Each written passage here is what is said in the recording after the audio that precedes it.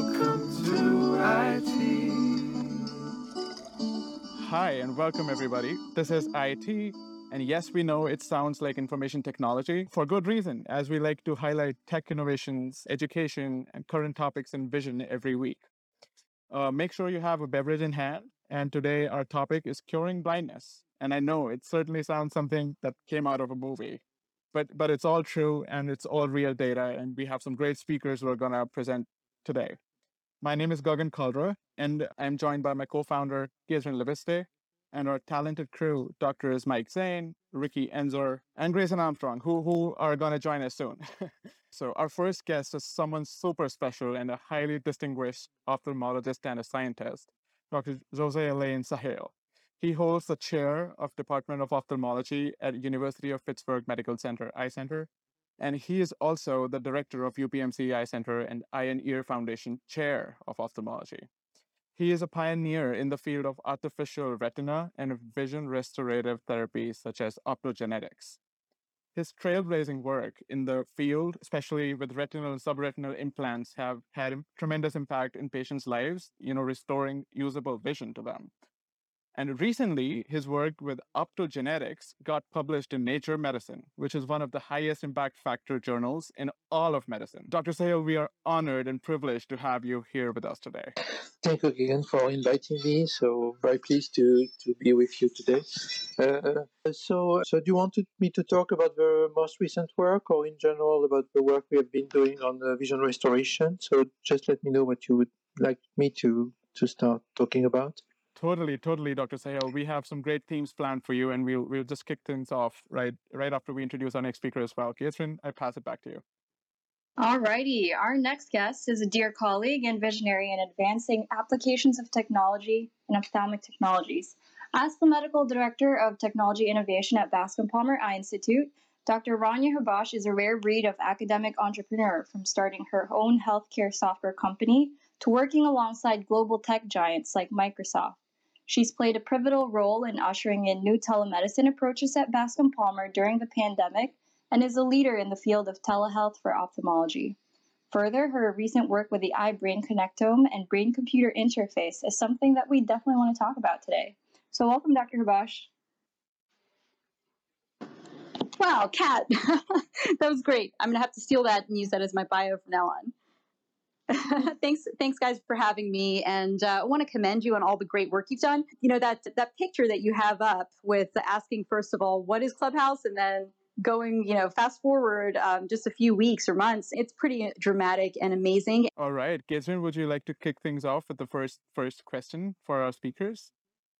Yeah, we'll let Dr. Sahel start with this one. In about 5 minutes or less, could you share a little bit about yourself, your journey, and your experience with innovations and the fight against blindness? What was the inspiration behind your research? Dr. Sahel? Yeah, well, from my practice, I trained as an ophthalmologist and then a retina specialist in France and at Harvard as a fellowship. And I was starting to do retinal surgery and was very pleased with that. But when I was a resident and a fellow, we didn't have any treatment for AMD, just laser. And was really not helping a lot of patients, actually very few. And there is absolutely nothing for retinal degenerations or the hereditary diseases. So I just thought that this was kind of frustrating to have to tell patients that there's nothing to do. And I decided that I would take some sort of turn and start to work on research in neuroscience to try to understand better why photoreceptors are degenerating. And so this led me to create my own lab and to start to develop approaches. But we are talking about many, many years, like 30 years of research. So some of this is now starting to get into clinic, and some of it may be approved very soon. But it started really from issues with not being able to cope with patients' needs many, many years ago. That is very exciting and super inspiring. And definitely that the fact that, not giving up and then having nothing to say to the patient is really a big inspiration and a real true one that I think everyone here can resonate with. Thank you for sharing that, Dr. Sahel. Um, I guess I want to also turn this question to Dr. Habash and hear about her side of the story as to how she thought, fighting blindness might be something that she wanted to do.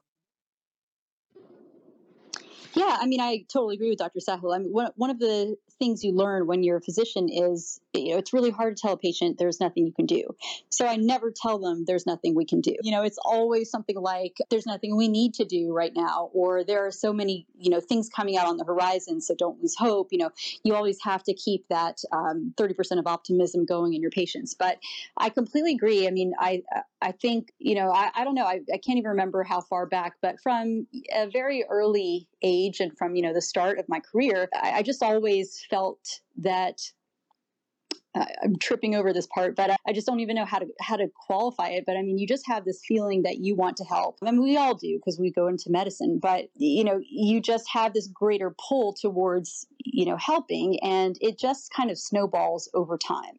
Maybe something that gave me my start was I grew up in rural West Virginia. My parents came over from, they're Palestinian, and we came over. My dad is the town doctor in this very rural area in West Virginia, and these patients don't have anything. I mean, they literally have like no way to get to the doctor when they're sick. And one of my first forays into telemedicine was giving them access to care and access to my dad so he could triage them at the very least and tell them if they needed to get a ride to the emergency room or get a food stamp or get travel vouchers, etc. So it was sort of like, democratizing medicine. And that was far back before it became, anywhere near mainstream. But that's what actually prompted me to start my company. And then my company got acquired, and I was hired on as the chief medical officer.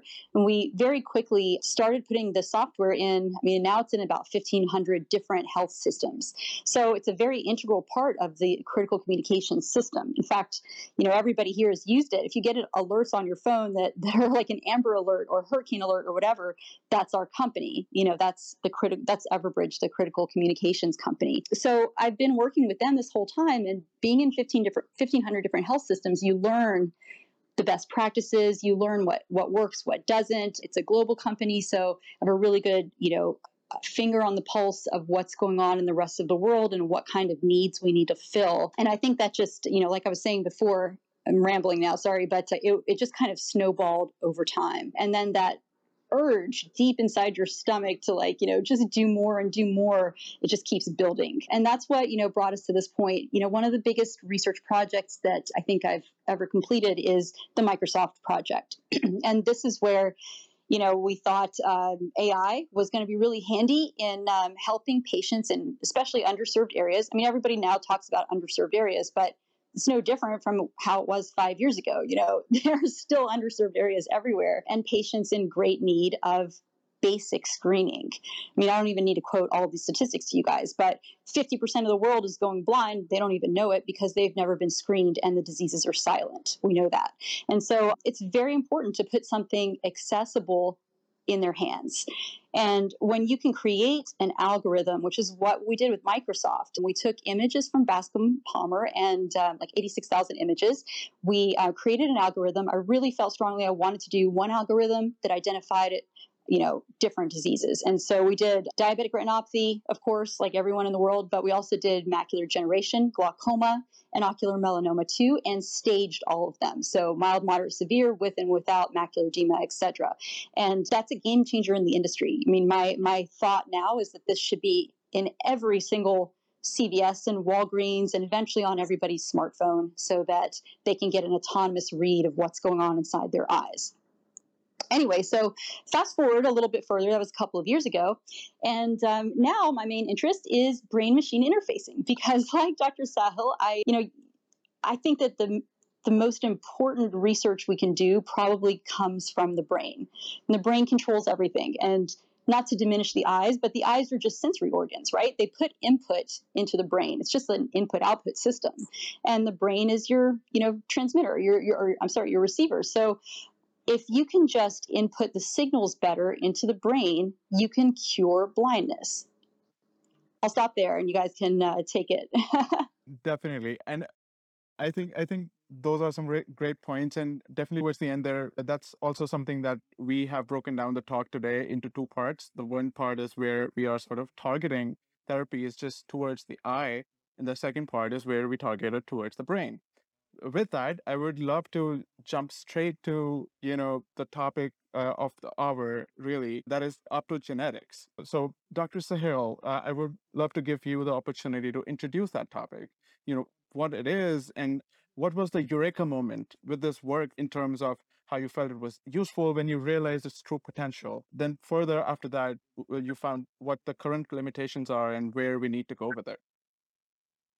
Sure. So, well, it all started many years ago. My mainstream research is still on trying to protect the remaining vision in patients with retinitis pigmentosa and age-related macular degeneration. So I spent 25 years to identify signals that are supporting central retina photoreceptors, central cones, and this is going to enter the clinic next year, hopefully.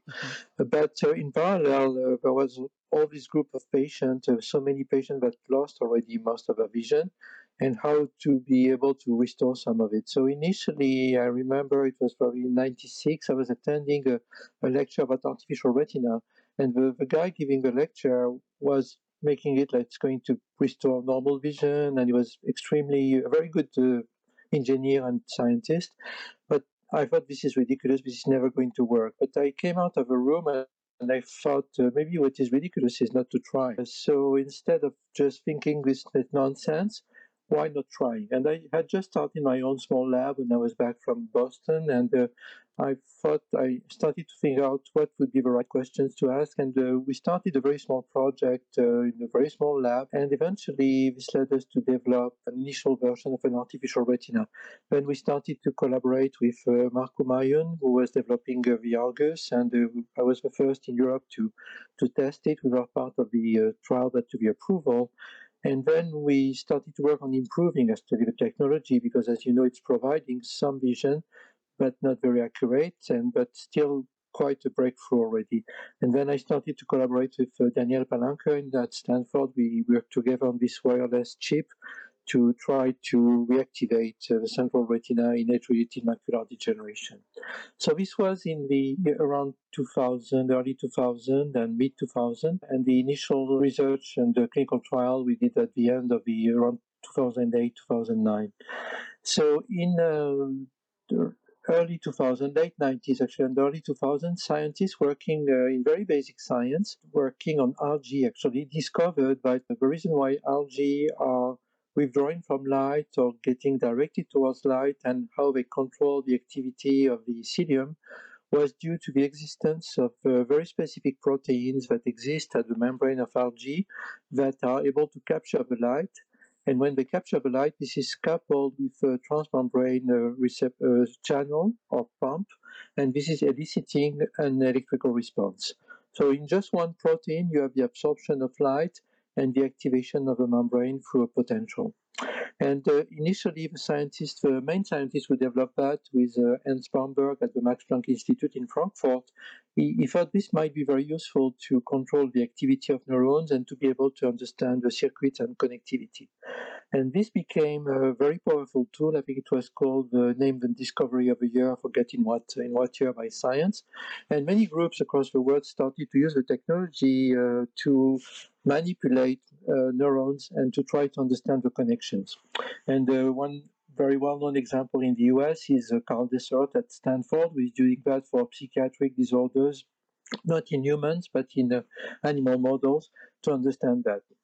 But very early in the 2006, I think 2005, 2006, a couple of people thought that if we can activate neurons with light, this is what the retina is doing. So why not applying that to the retina? And so someone started that in Detroit, Dr. Pan, and he used the first existing of these proteins, channel rhodopsin, and he published a very nice paper in Neuron, a very good journal, showing electrical responses. This led him to propose to get into a clinical trial, and to create a company. I think this trial started probably 5 years ago, but we never heard about any results from that. And what I found concerning on that is that the amount of light you need to activate these proteins is huge, because these proteins have no amplification. They capture the light, they trigger electrical signal, but there is no amplification. And as you know all, in the retina, there is a huge amplification, a huge adaptation. each activation of one rhodopsin protein is actually leading to the opening of 1 million channels. So it's a very powerful amplification. So how do you do that with only one protein? And at that time, I had a discussion with a good friend of mine, much younger than myself, Botan Roska, who is a very good neuroscientist, who was working on the circuitry in the retina, and also thought that it could be a good way to activate the retina. And actually, when he spoke about that first at Arvo, it was 2006 or 2007, everyone was laughing about it. It was kind of ridiculous. So he was depressed. We sat together, and I told him, I really think this is a great idea, and we need to do it. But we thought that there are many questions that need to be addressed. First question is what type of protein, because you cannot deliver this massive amount of light, like staring at the sun in the desert. No way this can be working in patients. We need to define what cells should be targeted in the retina to be activated, and this is the biotherapy part of that. So how to do that? Then you need to find how to deliver these proteins using gene therapy, and so we started to work on that. And together with Botan, we thought initially about activating the polar cells in the retina. Published a nice paper about that, but there is no good way to get that into human retina. So this was put on hold for a while. There is a group now in Switzerland that is trying to do that. Then we started to think that maybe photoreceptors themselves, because they don't die right away, they start by losing the outer segment, so they are no longer responding to light, but they still have a connectivity. So we started to work on what we call the dormant cones, and we published that in Science since 2010, that we could reactivate the dormant cones in several mouse models of blindness.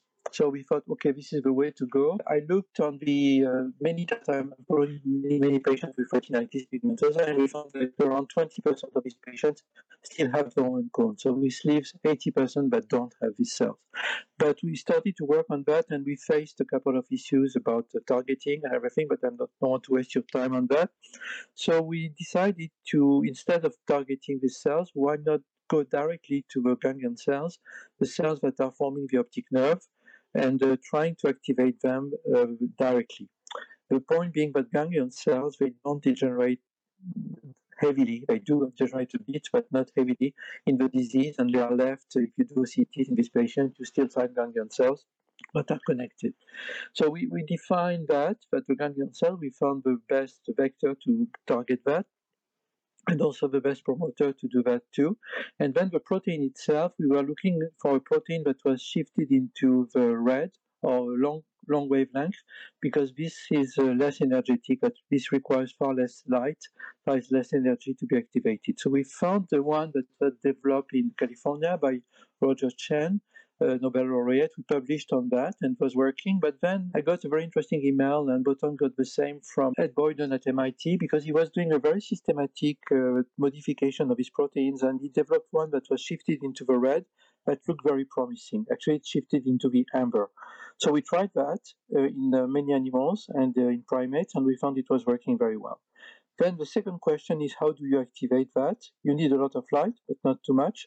But we have also to remember that the retina not only is very sensitive to light, but is also able to adapt to many levels of lighting, from very dark to very bright, 12 log units of changes. So to do that, you need a system outside the eye that can compensate for the fact that you cannot do that with a single protein. So we developed goggles that comprise cameras that we developed that are bio-inspired, event-based. So these are pixel by pixel cameras, where each pixel is reacting to a change in lighting at any level of lighting. And then this was coupled with some processing, but also in the same goggles with a projector that is sending the light into the eye with a wavelength that corresponds to the amber protein. So we tested that in animals, and it was working nicely. Actually, we published several papers on the mathematical modeling of a computational approach, and showing that we could predict a significant improvement of vision in blind retinas. But then the step in patients was doing all of that, but then training the patient on how to use the goggles and how to adjust them, but also how to interpret the signal. And so we got the approval for the trial. We started in 2019, and we knew that it took 4 to 6 months for the protein to be optimally expressed and then to start the training. And we started the training. Initially, the patient didn't see much, just a bit of light. But after a few months, in February 2020, the first patient in the study told us that he was seeing the stripes at the crosswalks. And then we brought him to, we developed an artificial street, a naturalistic environment to assess vision. And he was able to see objects, to grasp objects, to recognize them at different levels of contrast, not perfectly, but he was able to do that. So this was very important for us because this was the wow moment, 12 years of work leading to this patient telling that he was seeing something which was some sort of form vision. But we had to do more than that. And unfortunately, just at that time, COVID hit. So none of the other patients could be trained. And even this patient couldn't come back for several months. So he was able to come back between the waves a couple of times to be trained. And we wanted to check that the vision he was reporting was not something but like a placebo effect. And so we recorded from the brain. Actually, we developed a multi-electrode recording using multi-EEG. And if you read the paper, you'll see that very, very clear responses were observed at the occipital level. So it's more or less a combination of biotherapy with a very novel protein that is coming from algae, modified, stimulating system, which is like a brain-computer interface in some ways, although it's outside, it's non-invasive, so it's not touching neither on the retina nor on the brain, and then the rehabilitation process. And probably the rehabilitation is one of the major components. The patient is actually very, very informative. It tells us a lot of things, and this is something I had seen already happening with artificial retina, and it's again happening. So now we are back, and now that COVID is receding, we are full speed to continue with this patient and the other patients to continue that work. Sorry, I was a bit long, just trying to explain the technology. It was wonderful.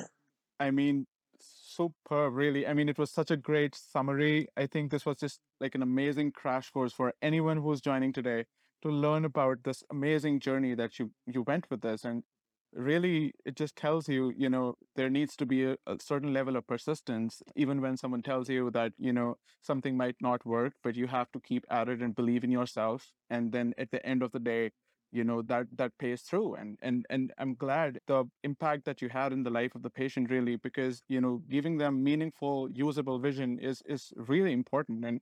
And that's so amazing that you were able to do that. This is a great story to hear. Thank you so much, Dr. Sahel. That I would love to give Mike a chance to ask the next question.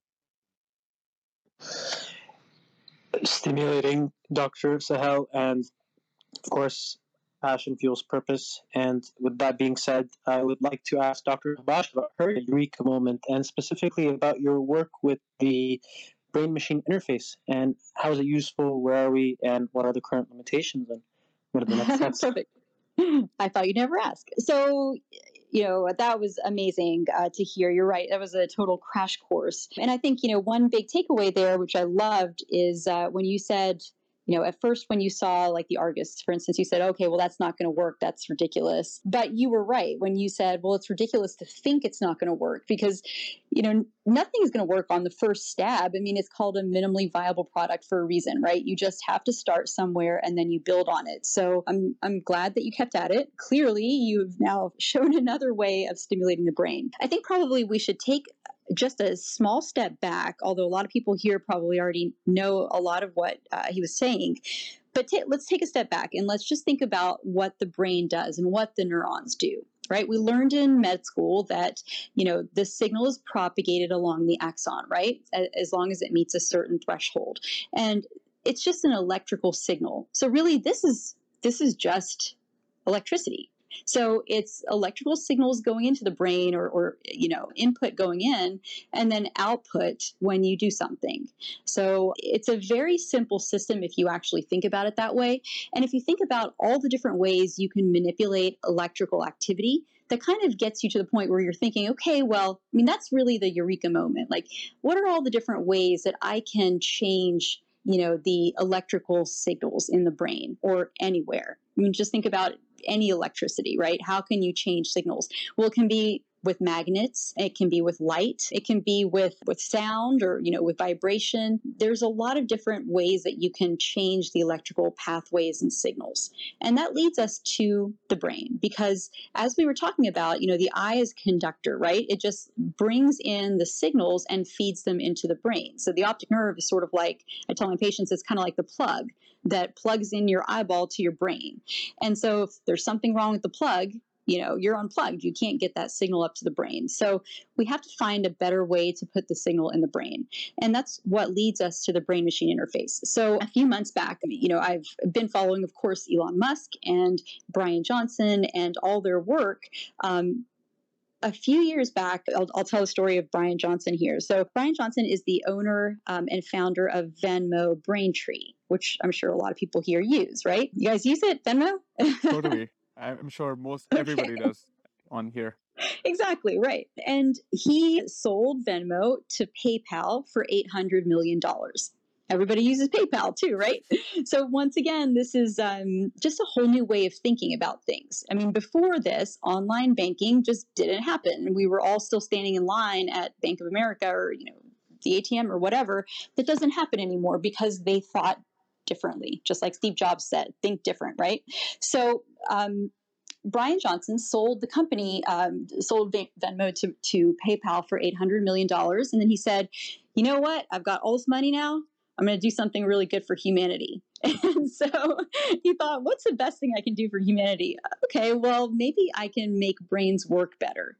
And this is a guy who's like a tech guy. He has nothing to do with medicine.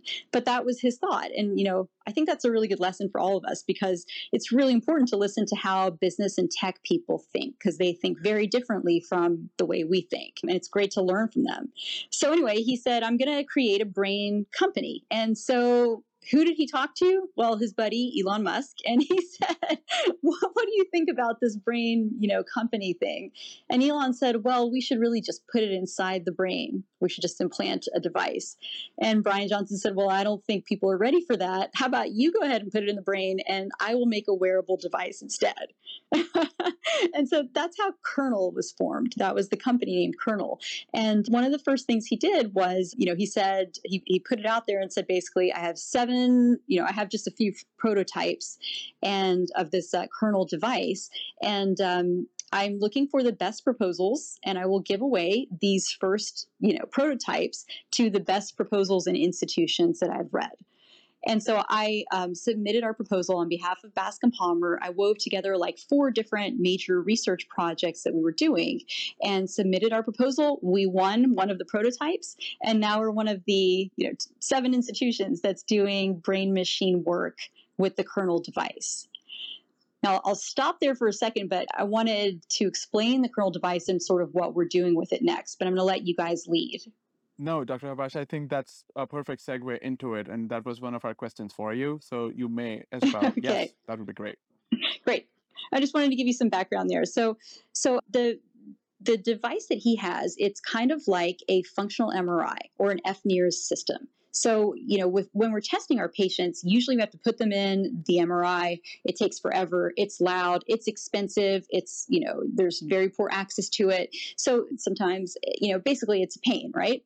And also, it doesn't give us really accurate information because patients are laying there. They're not actually doing activities which cause their brain patterns to change. And so with this device, it's just a wearable helmet. It's almost like the X-Men helmet. He's probably going to kill me for saying that, but it kind of looks like the X-Men helmet. And patients can wear it and do certain activities that might trigger certain brainwave patterns. So what do I mean by that? I'll start with the research projects that we're doing at Bascom now. So research project number 1 is ocular pain. So this is like post-refractive pain. It's traumatic brain injury pain, migraine pain, any source of pain that you can think of, basically. Post-herpetic neuralgia, anything that causes these brain pathways to fire, and they're really hard to treat. We have patients who you've probably all heard, the few cases, these patients sometimes want to jump off a bridge. I mean, they do actually commit suicide because the pain is so bad and it's impossible to fix sometimes. So our thought was, well, let's just do a brain study where we're stimulating pain in that patient. And to stimulate pain, we would shine a light on the eye, or we would touch the eye with a Q-tip.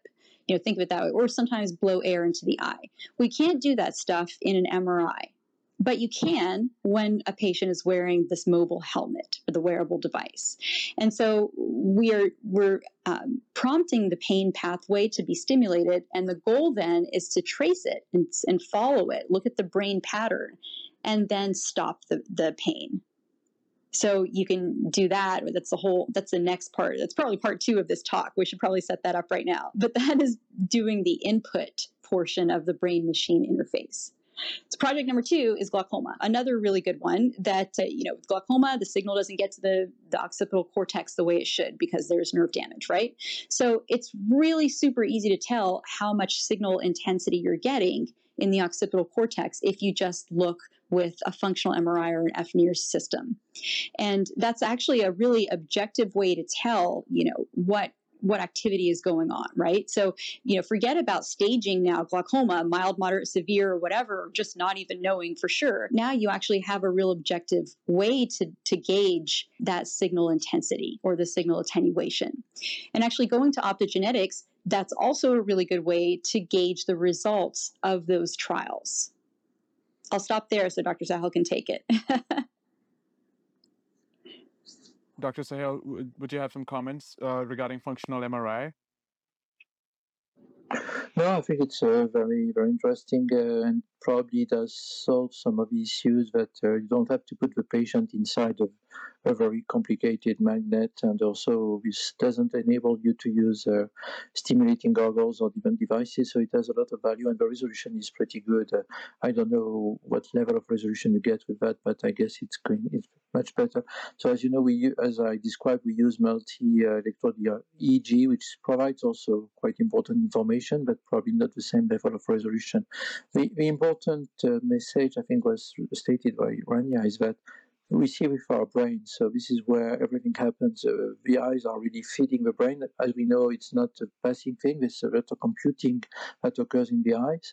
And this is a multi-stage processing that occurs and is leading to brain activation. But being able to get directly to the brain is certainly very meaningful for patients that lost the optic nerve, that lost the eye. So there's a huge potential for that.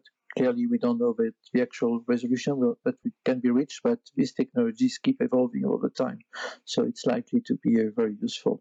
In my, as you know, maybe you didn't mention that, so I founded the Vision Institute in Paris that comprises 300 scientists, and many are working on the brain directly, especially using optogenetics and Doppler and the holographic, digital holography to measure the activity of cortical neurons.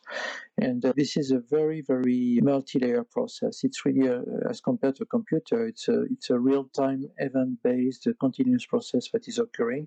And being able to record from it is going to teach. And probably something that we need to realize is that patients in this type of studies are going to be experimentalists also. They are going to tell us a lot about what they feel and how to program all these systems in the future. So I'll stop here. I think that is amazing. Some great thoughts there. And I think definitely, Dr. Habash, would you want to add more there? Yeah, well, I was going to say, the resolution is even higher than a regular MRI system, but beyond that, I think the important thing is the functionality. So you get very different sort of behaviors and readings when a patient is just laying flat and unstimulated in an MRI than you do with them walking around, which leads us to the last of the research projects, which is the dementia and neurodegenerative disease category. So this is the third prong of what we're doing. And, you can look at any sort of disease that affects the eye-brain connectome. And I mean, just imagine how much you can gauge when you have a Parkinson's patient or an Alzheimer's patient who's wearing a device, trying to navigate a room or trying to, recall something.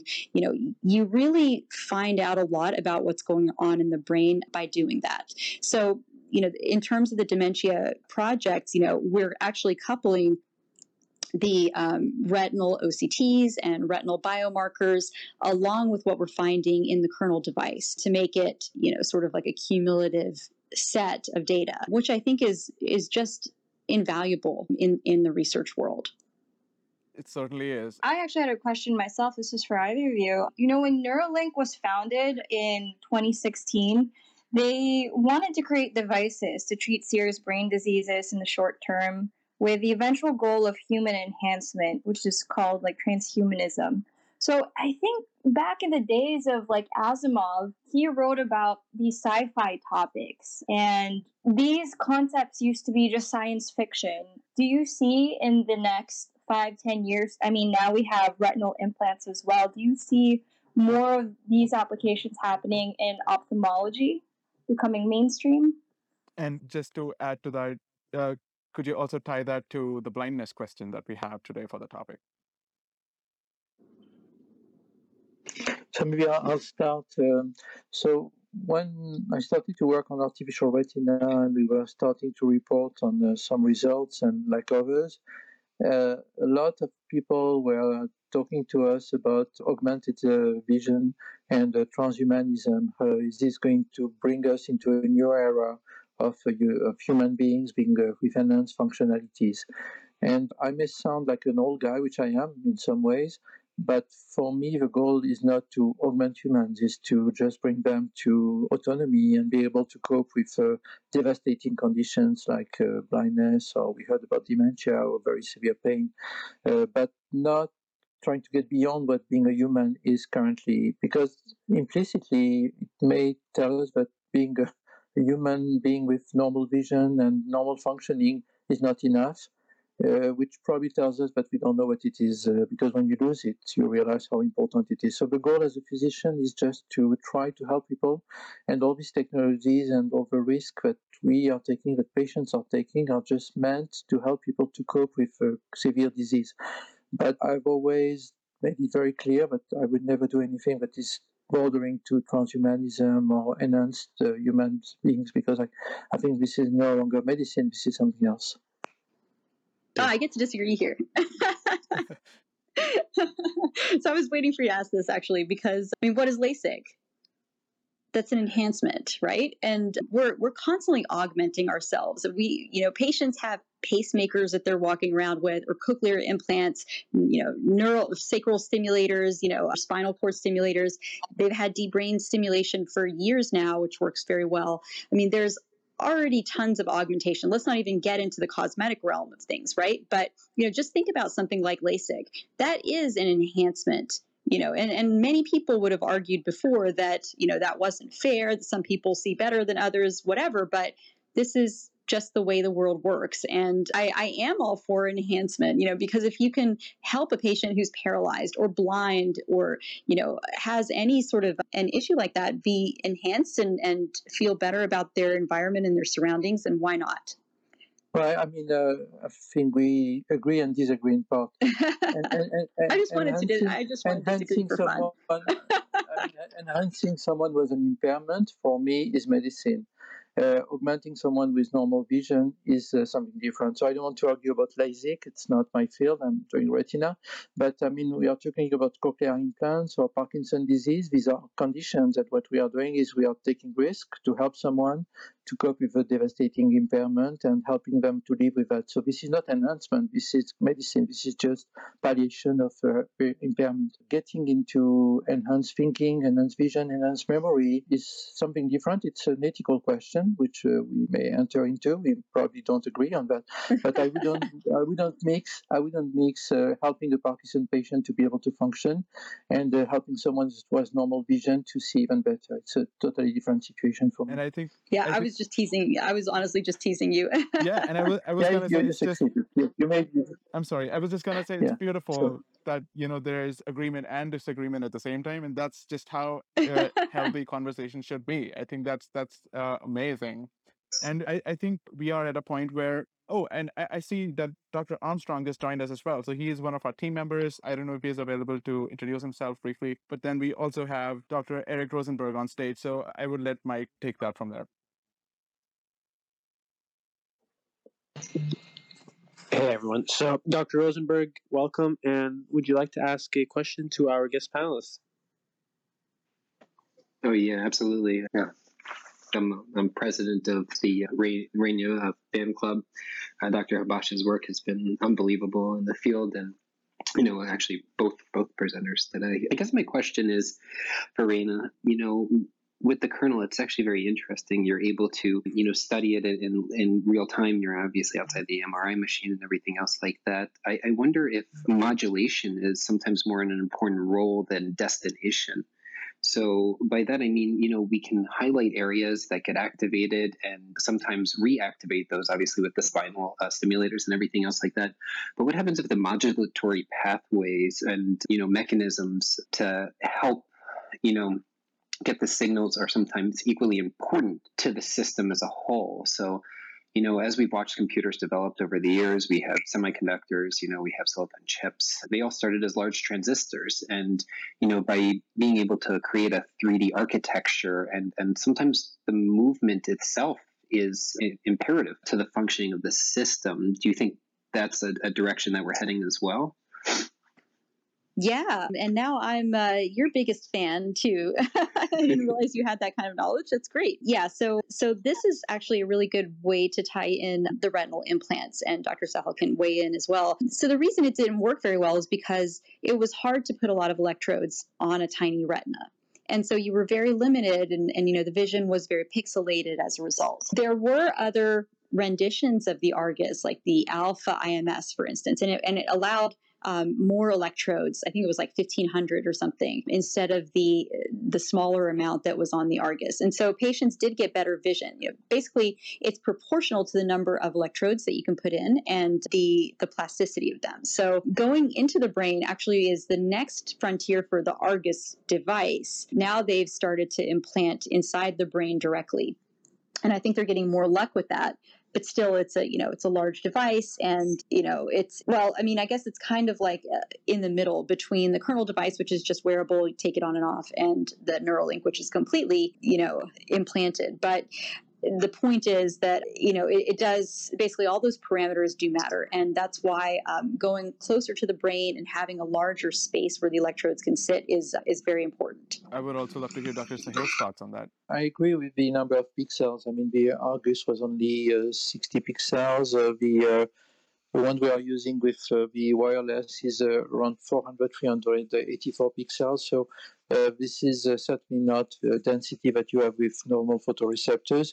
This is where optogenetics, where you can activate thousands and more than that neurons, is probably going to provide a higher resolution. We have not yet demonstrated that, but it's likely to do so. But what we have to remember is also that it's not just the resolution, it's also the processing of information.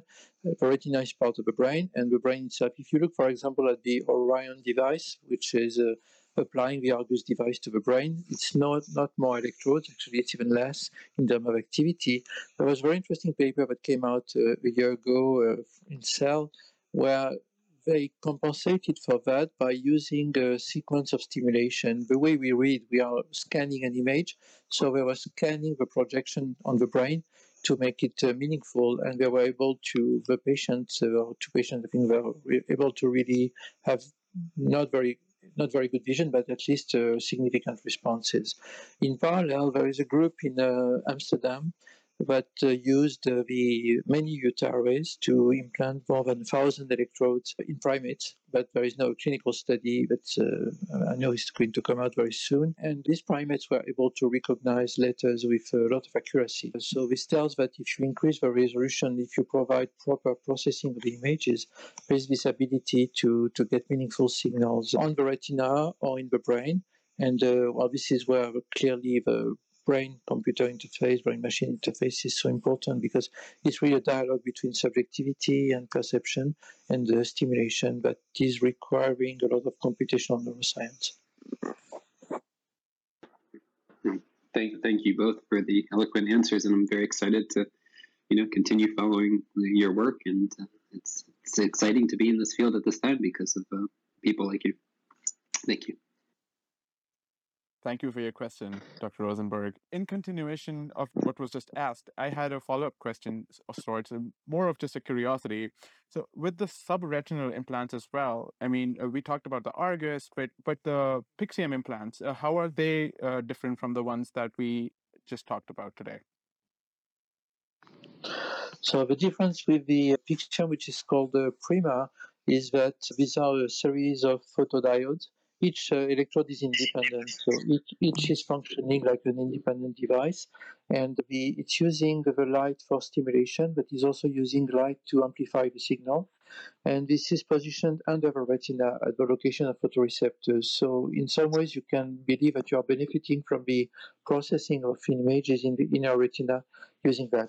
Also, it's implanted in the macula, and the trial is targeting patients with age-related macular degeneration. So we published last year in ophthalmology the first 5 patients that were implanted in my department in Paris, and now we implanted a couple of patients in Pittsburgh. I think that some patients might be implanted at Bascom Palmer in the near future too, as part of this trial. And there is a Yes. multi-center.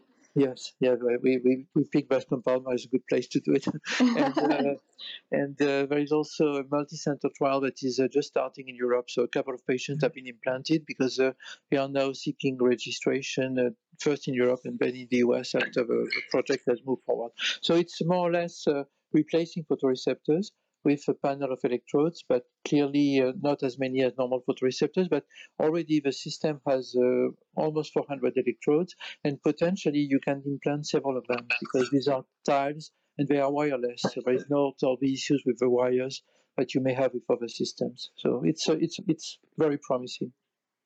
Thank you so much for sharing that. We have just 1 or 2 questions. I would love to give the mic to Mike so he can ask the remaining questions. Thanks, Gagan. And this is something that's near and dear to me and the fellow co-hosts with me, and with the majority of our audience being medical students, trainees, all in the beginning of their careers. I was wondering if I could shift the focus to asking you about the training and learning curve, specifically with the innovations that you've had in your career, if whether you have a curriculum in mind for teaching the next generation of surgeons with the skills that are needed to cure blindness. And if we can close on that remark, that would be fantastic. Thank you. I think Rania could probably start. Okay, well, I was still thinking, all right, a different curriculum. My answer to that would be it's important for the next generation of physicians to just, going back to this think different quote, I think that's the main thing. Medicine is changing and we have to adapt with it, right? We have to sort of adapt what we've been doing before. I mean, I was doing today an online perimetry test, a visual field test. It was online. And, some people were asking me that, oh, can it do blue and yellow, and can it do a swap and blah blah blah. And I was telling them, you have to think differently. It's not going to be the same as your in-house visual field test, but this is a screening test, for the general population. That's easy and free and doesn't require anything. So, basically my advice would be, this is a new age of medicine. You have to change your thinking. You can't get stuck in our old ways of being taught and thinking. And that's, if I could impart one thing to my trainees moving forward, that's what I want them to think about. And I also want them to think also about, how to always be innovating and growing and finding better ways to do things. So I agree with everything that Rania said. I may want to add that we are entering a very unusual time because on one side there are a number of technologies that are emerging, and the ability to get to very accurate analysis of what happens in the visual pathway, in the eye and beyond, is unprecedented, and it's continued to evolve permanently. And so this is great. But at the same time, this could increase the reductionist approach in medicine, that we would get into details versus the global questions that patients are asking us. And vision is really a global sensation and something that is very, very meaningful for patients. So we should never forget that even if we get a lot of accuracy is not the truth. The truth is more global than just accuracy. So we need to combine the two. And the other message I would like to give is that, at least for myself, the most important project I've been working on, I've taken, the shortest has taken 10 years, and the longest is already 25 years. And so it's a very long path. And when there is one day of success, it's following many days of failures.